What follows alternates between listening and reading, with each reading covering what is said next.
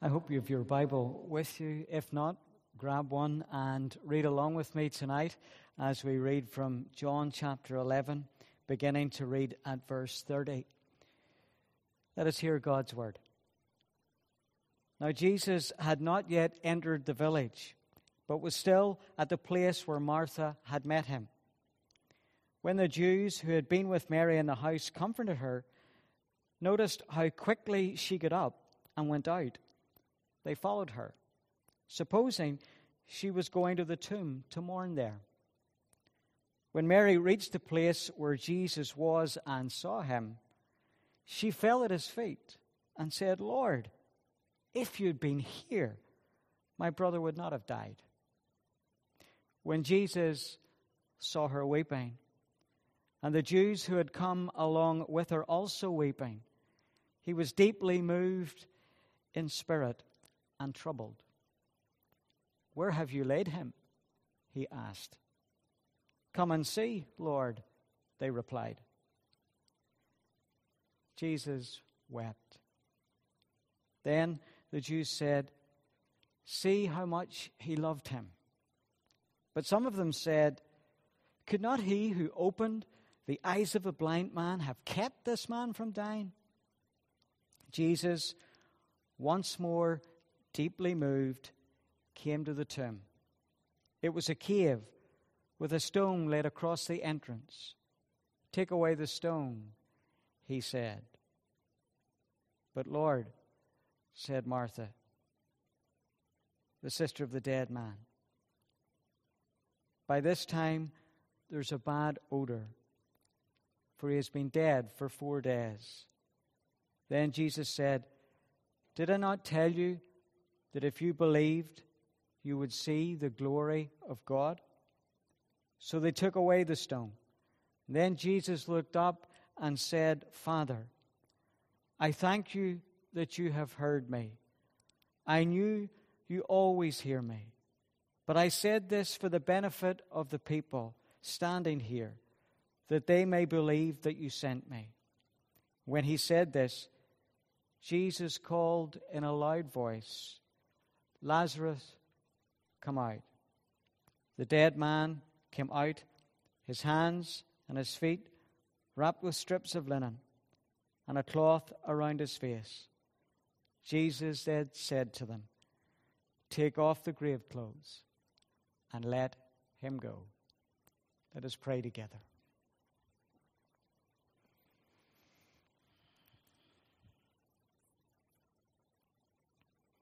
Our Heavenly Father, we pray this evening that as you open up your word to us, that you would speak to us through it. In Jesus' precious name we pray. Amen. I wonder, have you ever had your heart broken? Quite literally, some people feel such an agonizing pain emotionally when there's a rupture in relationship. They know exactly what it feels like to be bereft of that friendship, of that love, of that connection. Here is a picture of Jesus that shows both his divinity and his humanity. In fact, in this story, it's rather strange that we have him weeping here, but not at the cross. You would expect, confronted with his own personal pain, the plight of the world, that's where the tears would roll down his face, but not that evening. That evening was reserved for a funeral, a time of great difficulty that Jesus demonstrated a broken heart. I want to say 4 things very briefly tonight that hopefully will make a connection with us before Sunday. It will show us just the extent of his divine love and his capacity to love the human race. He had very much a broken heart, which is clearly demonstrated in the shortest verse in Scripture. Verse 35, Jesus wept. Now, these were not tears that simply rolled down his face.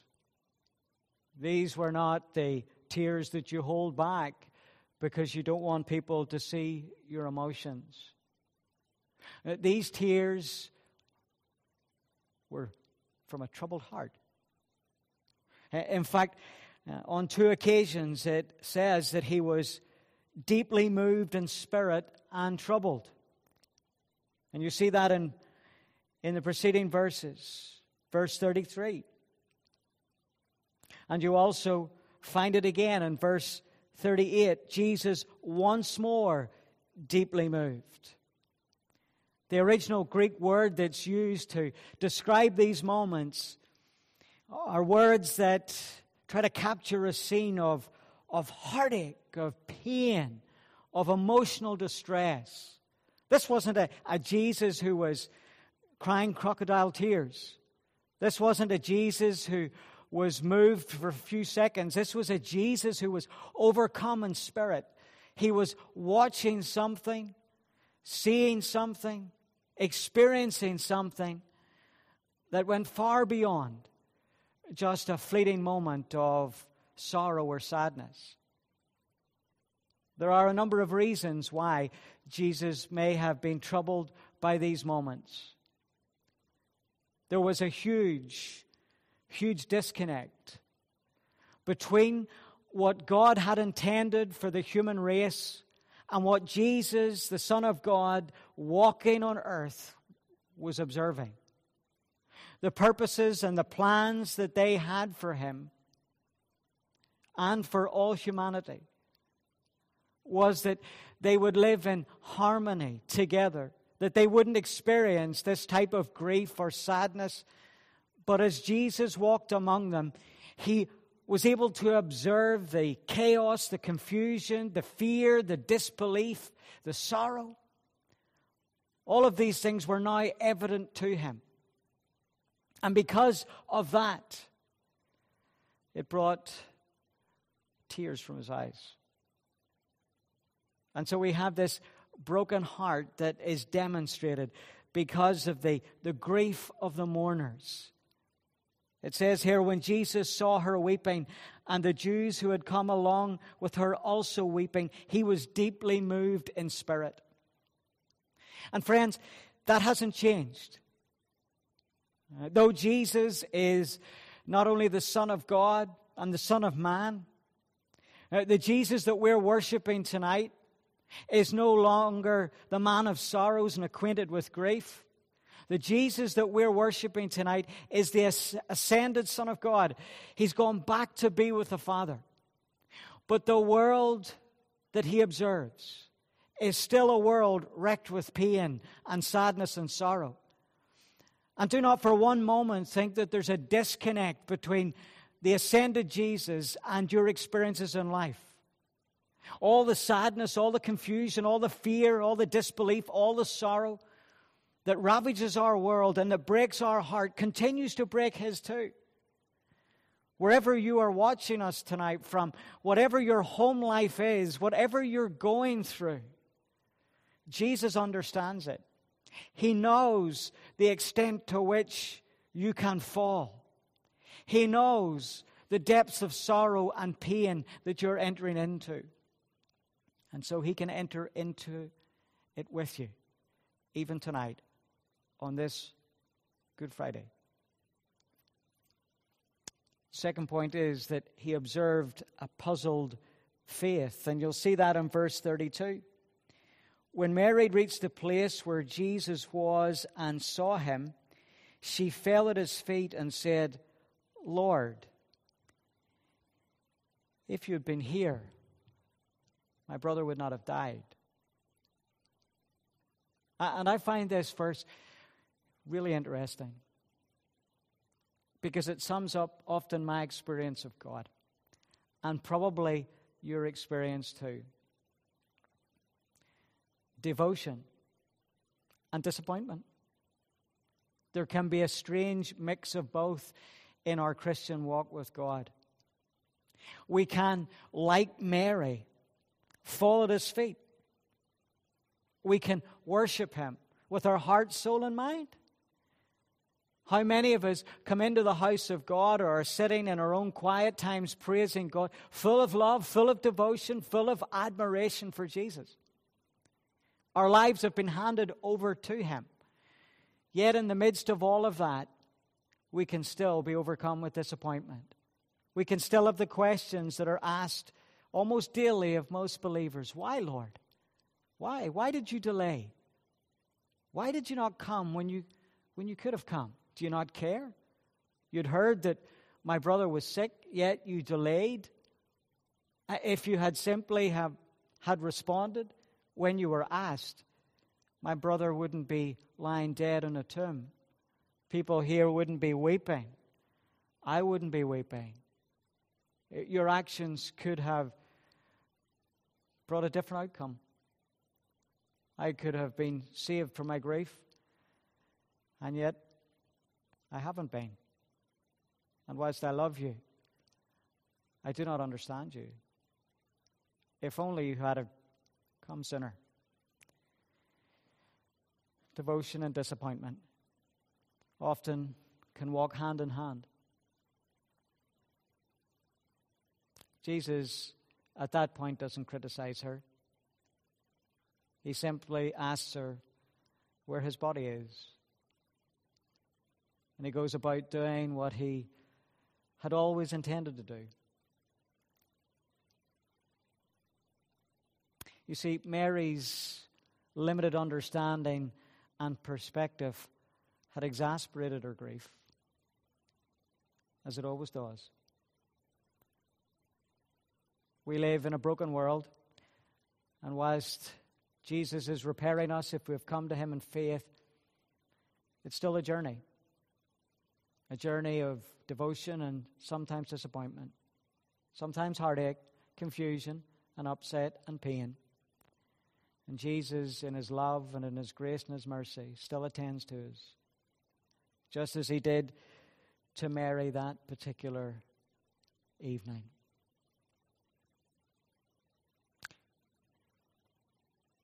There's another interesting perspective. And it leads me to my third point, which is not only a broken heart and a puzzled faith, but also a temporal resolution. Look at verse 37.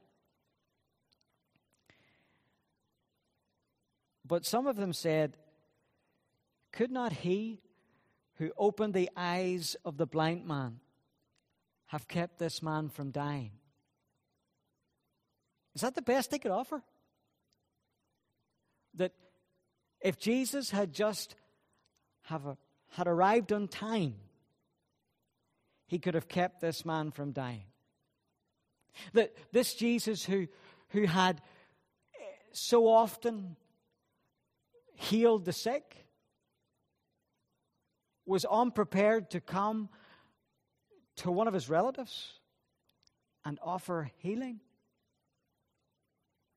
Surely Jesus could have helped him avoid death if it had arrived in time. But what would that have achieved? I mean, even though Jesus was going to perform a miracle, it wasn't for the reasons they suspected. And we'll look at that in a few moments. Jesus was going to do a miracle, but the reality was that Lazarus would one day die again. That he would not be delivered from death forever, but one day, because of the consequences of living in a broken world, he would have to die. The best human response offered brought a continuation of a problem, not a solution to it. And Jesus knew that. Whilst he would perform a miracle in just a few moments, Lazarus would be brought back to a broken world. He would be brought back to a broken world where there would still be ruptures in relationship, where he would eventually get sick again. He'd be brought back to a world that experienced chaos and confusion and fear and disbelief and division and hatred and wars and famine and earthquake. And the best human solution that the mourners had that day was, well, you could have saved him from death.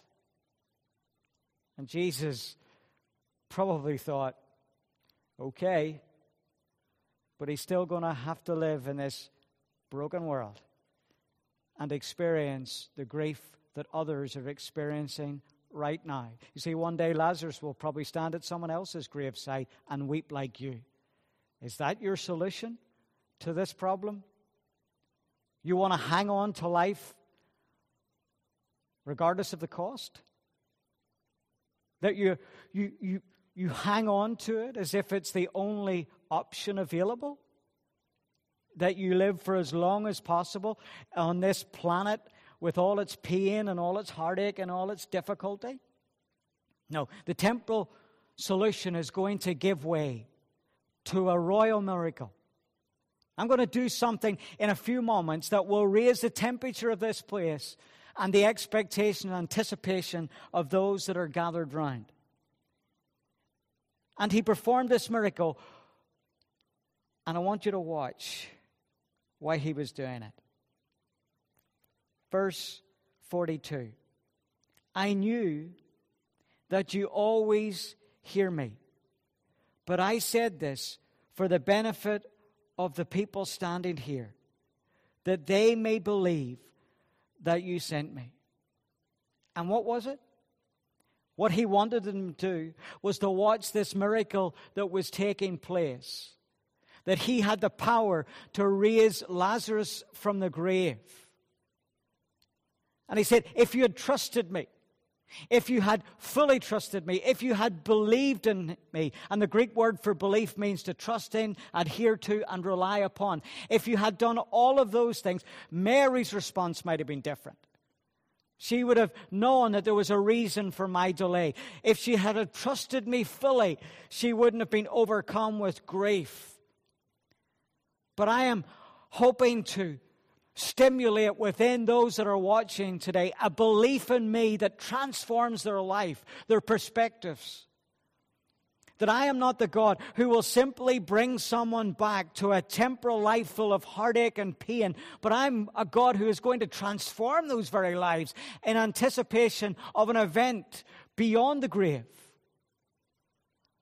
And I need to demonstrate to them by my delay that though he be dead for 4 days, I have so much power. I have royal power that I can perform a miracle that no one else can possibly do.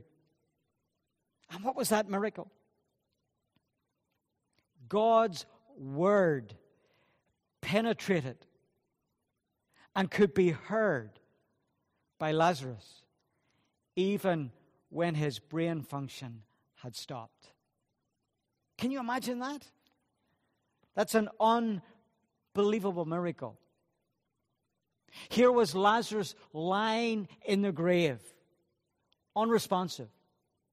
He had been dead for 4 days and his body was beginning to decay. The brain cells had long since stopped functioning. There were no senses. He would not have felt pain. He could not have felt emotion. There was nothing in his brain that could have stimulated a part of the body to have felt or thought anything. And yet, what is it that Lazarus hears? It is those words, "Come forth." Can you imagine what Lazarus must have felt like, the experience that Lazarus must have gone through, that when his brain had stopped functioning, that the only words that could reach him were the words of God. Come forth. And the power of that miracle was to bring to life again those functions within his brain that would give him the capacity to hear sounds And it would stimulate the body so that it could function, so that he could rise to his feet, and so that the stone could be rolled away, and so that he could walk out of that grave. And because Jesus was able to do that, then death itself has no victory or sting for the believer. He was about to demonstrate to all those that were watching and listening that day that I am going to do something much more than bring Lazarus back to this life to live in this broken world. I am going to show you that I can prepare you for the next. That I have the power to raise you again from the grave. I am the only one in the entire universe who can do this. And I'm going to do it for all who believe in him. That death will not be the final word. That they will be resurrected to eternal life. And everyone who is sitting in their rooms tonight have access to that same word. It is a powerful word. It is a word that God speaks that changes and transforms not only dead bodies that have no brain function, but also lives that have become despondent and despairing.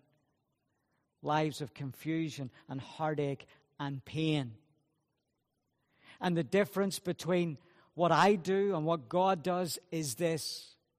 For everyone who suffers tonight, at best I can empathize. As a pastor, I have come into people's homes and I have sat with them, and yes, I have cried with them. Their lives have been tragic, to say the least. I have been overwhelmed by the sense of heartache and pain that they have experienced. I could not even begin to imagine just how their heart is breaking. I can, with every compassionate bone in my body, empathize with their loss. But I cannot change it. And I can't transform it. And I can't take them out of their crisis. I cannot reach them where they're at. I have seen people suffering from tremendous depression. I cannot reach them where they're at. I have seen people locked in their own worlds who feel it hard to experience any feelings at all because of the trauma of their life. I cannot reach them there. But I know a person who can. And the same word that Jesus spoke, come forth, to Lazarus who was dead, is the same Jesus who speaks into dead lives today. And not just ones that are lying in a grave, but ones that have a living death, who have no life even before the grave. It is that same Jesus with a penetrating word who speaks into their lives and can transform them in a moment. And tonight I don't care that you're not here, though I would love you to be. But I care where you are, that that's where God will meet you. And I pray that his penetrating word would reach your mind, your heart, your soul right now. Right now where you are. And that you receive the encouragement and love and courage and faith that you need for Jesus' words, that I did this so that they would believe, may become true in your life right now. If there's anything you need tonight, it's the hope that the gospel brings. If there's anything you need tonight, it's to know that his tears were different to ours, and his power is different to mine and to yours. And he speaks into your life, come forth. And because he does, you will. This man of sorrows truly does become our Savior. Let us pray. Dear Jesus, tonight we pray that you would speak into someone's life. That, Father, you would come and deliver them. That the suffering servant serves the suffering. and that they be set free to worship and to praise you. In Jesus' precious name we pray.